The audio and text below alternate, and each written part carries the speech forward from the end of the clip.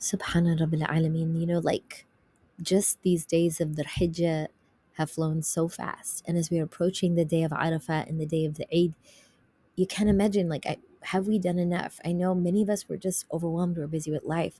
But this podcast is just to remind you on this morning, evening, wherever you are in the world, that Allah loves you and He's trying to give you success. But He can only do that if you do it for yourself. And alhamdulillah Rabbil Alameen, this podcast, we're going to give you some amazing tips of what you can do in this time to make sure you can maximize your reward. And what people don't realize is when you're closer to Allah subhanahu wa ta'ala, you have more help. Allah says, do you think I help the believing people as the same way I do the disbelieving people? And He's not talking about the kuffar. He's talking about also the Muslims not practicing. If you really need the help of Allah subhanahu wa ta'ala, these days are so great. And in this podcast, we're going to go over what you can do to maximize and get close to Allah in this time and gain reward and all that good stuff. Let's go.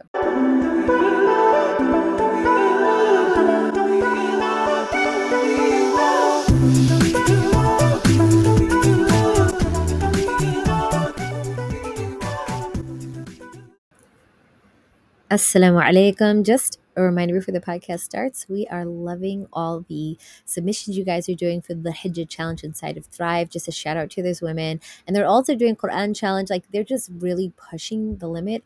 Love it. May Allah subhanahu wa ta'ala accept all of your rewards, or your deeds, as increasing rewards.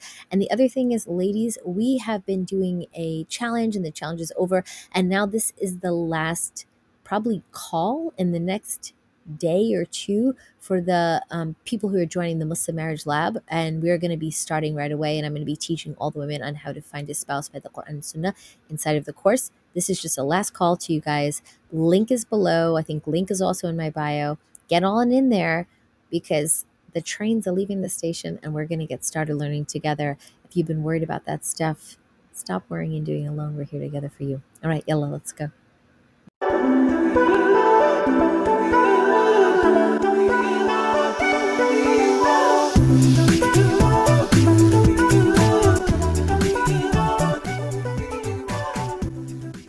Assalamu alaikum. Welcome back to the Mindful Muslimah Speaks podcast. I'm your host, Mindful Muslimah, coming to you twice a week, Mondays and Fridays, on topics of love, relationships, parenting, life hacks, and organization. We have a ton coming through, and I'm really excited to be with you guys during these precious days.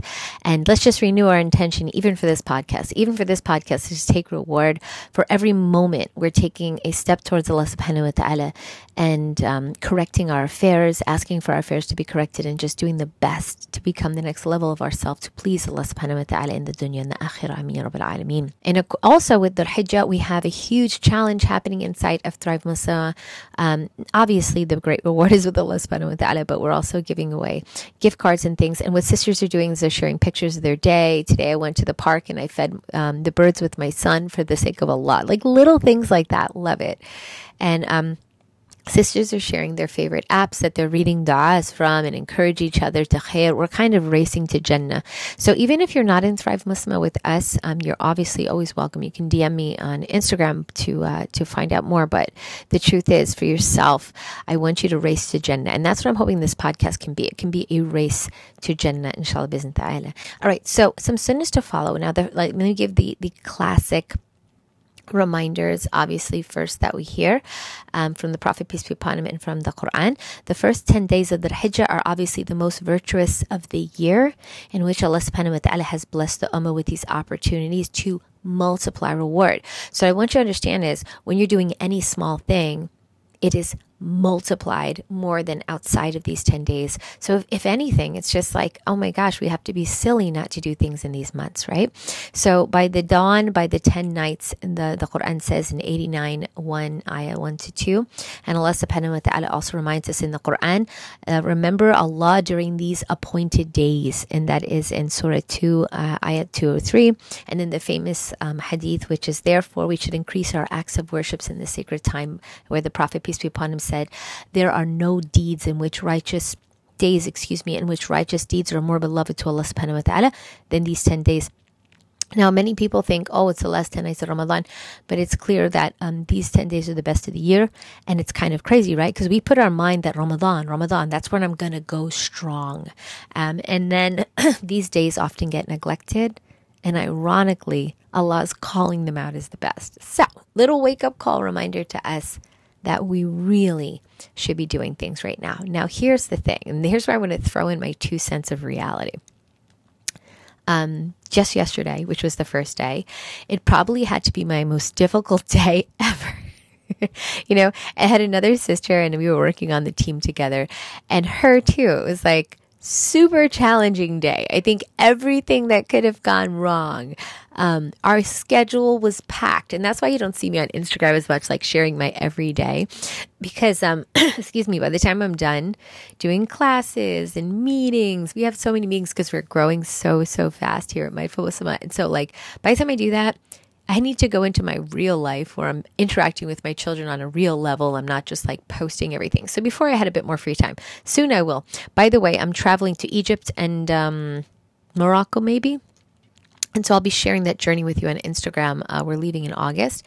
Look forward to that. When we come back, we're going to do a challenge for married women. When we come back, we're excited too.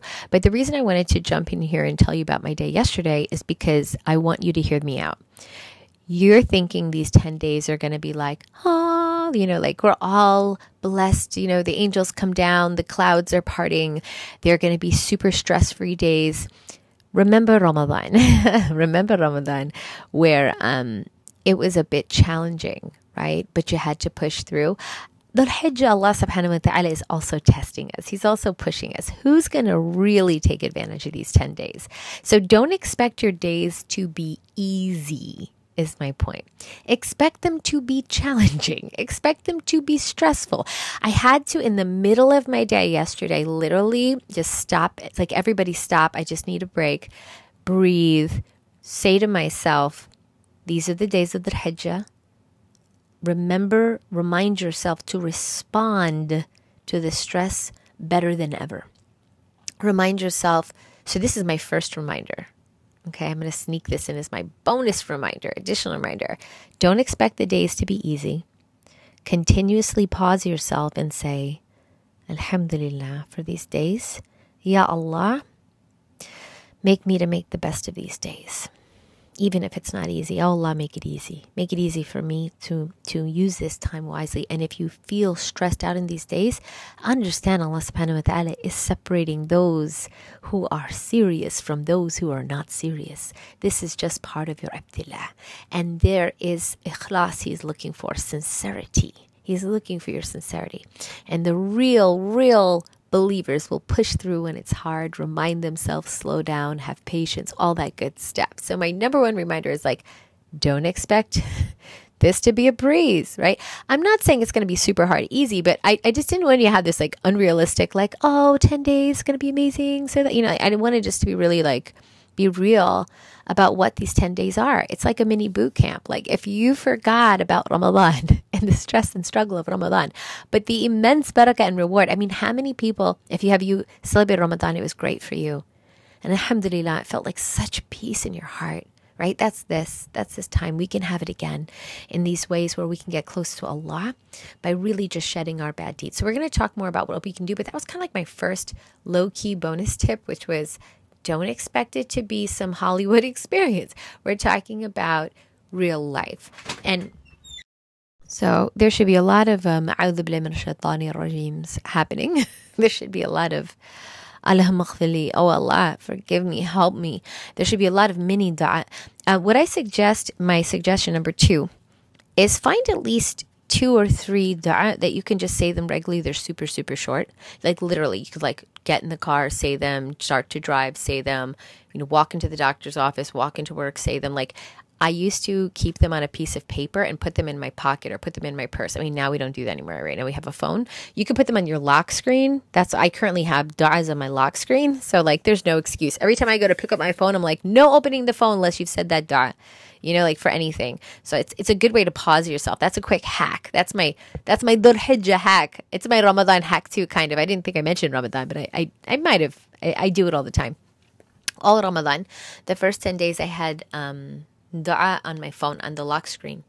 And before I open the phone, I say the dua. It's a good way. Think about how many times you pick up your phone in a day. Come on. That's an awesome way to get dua right away, right? So you put it on the lock screen. What I did was like, I took a picture of a set of dua, and I think it was just like from different places, or I might have had one and I switched it out every couple of days, like however you want, whatever is easy. Just do whatever's easy. And getting a lock screen. And then when you go to pick up the phone, you say it. Boom. I said it. How many times we pick up our phone? Some people, they say 100 times a day. Great. You just said 100. Like, you get me? Make ibadah easy. Make it easy. How easy is that? If I'm naturally gravitating toward my phone, put the dua right there. Not even in the phone. Don't even make yourself go through your notes to get it. Don't even make yourself go to the app to get it. Because you know we're going to end up getting lost onto another app. TikTok, Facebook, whatever it is. Instagram, YouTube. Go straight to put it on your lock phone. That's my one I have right now. Alhamdulillah. So number 3, dhikr. And this is something like the active dhikr right now. Everybody in Makkah, they're making a lot of dhikr, right? Labbaik Allahumma labbaik. And so like saying these traditional things, the Eid takbir is an example of dhikr, right? That ticks all the boxes. You have tahleel, takbir, and tahmeed. And so there are no 10 days greater. We should be making a lot. So here's an easy one that you can do without having to memorize a lot of stuff. The Subhanallah 33 times, Alhamdulillah 33 times, Allahu Akbar 34 times. So we can say these over, right after the daily prayers. So right before you pick yourself off the mat, do the one where you touch your fingers, Subhanallah, Subhanallah, Subhanallah. Just do right there. Very easy. Okay? Reciting Subhanallah bihamdi, right? 100 times will wipe away sins, no matter how burdensome they are. They're simple, small, teeny weeny things like this, like the lock screen, like this one, Subhanallah, Alhamdulillah, Allahu Akbar. How easy are these, right? Subhanallah, bihamdi. So it's very easy. And in the first couple days of the Hijjah, if you're unable to fast the 9 days, okay, at least try to fast if you're able. Of course, the day of Arafah is the best day. You can fast, but if you can fast some of the other days, it's good. Why? Because we said the reward is multiplied, right? The reward is multiplied. Okay, alhamdulillah. So, like Laylatul Qadr, we should spend these days seeking forgiveness and kind of availing ourselves of Allah's mercy on this day. And the Prophet, peace be upon him, said, it expiates for the day of Arafah, fasting on the day of Arafah, it expiates the sins of the past year and the coming year. Guys, I want to tell you something about the day of Arafah. It's the day before Eid, right?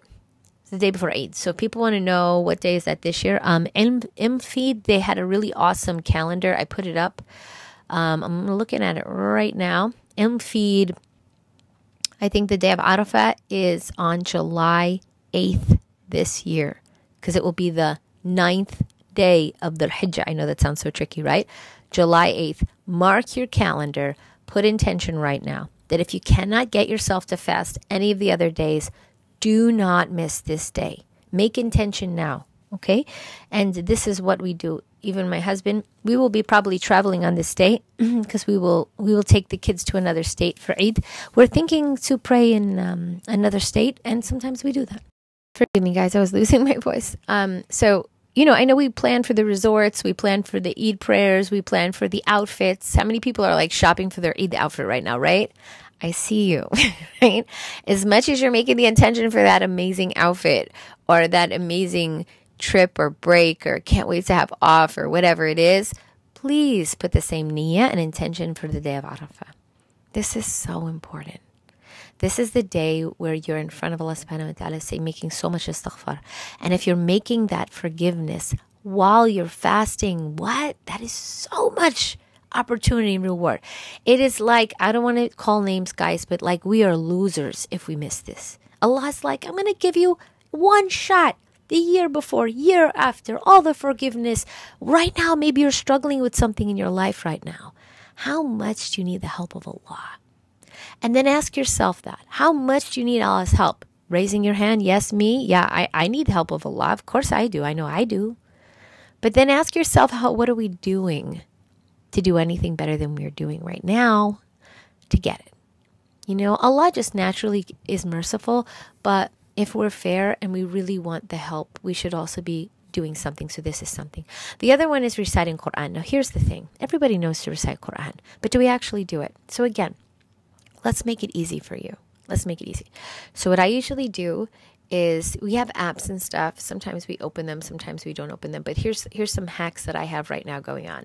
I have the Quran not on a shelf and not in a basket. I normally will have it in a basket behind me or something like that. And I have it right out on the table. Every time I walk by, it's right there. It is evident. I also have time carved out in the morning that before I do anything, I should say something. Now, I have my ruling that I tell you guys that I do all the time, which is at least one ayat a day. If you guys have seen my morning routine, maybe I'll try to put it below. But the truth is, if you have a set time every day for something, like a date, right? You have a date. This time you have to go to work. If you have to go to work 9 a.m., this is a pretty set time. Yes? Okay, we have to have the same set time with Allah subhanahu wa ta'ala. I have Quran 6 a.m.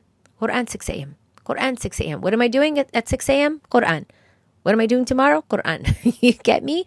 It's not like, oh, I'll try to fit that in today. That doesn't happen. That's so unrealistic and not happening. Yes or no, ladies? Yes? You're alone in the car. You're alone in the kitchen. Talk to me. Yes or no? Does that really work? No.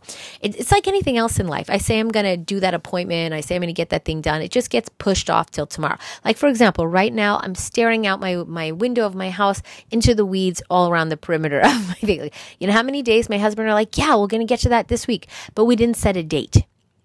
So I was looking at it the other day because it's like low on my totem pole of priorities, right? I have a million other things more important. But I said to my husband, okay, we keep saying we're going to do the weeds, right? And he's like, yeah.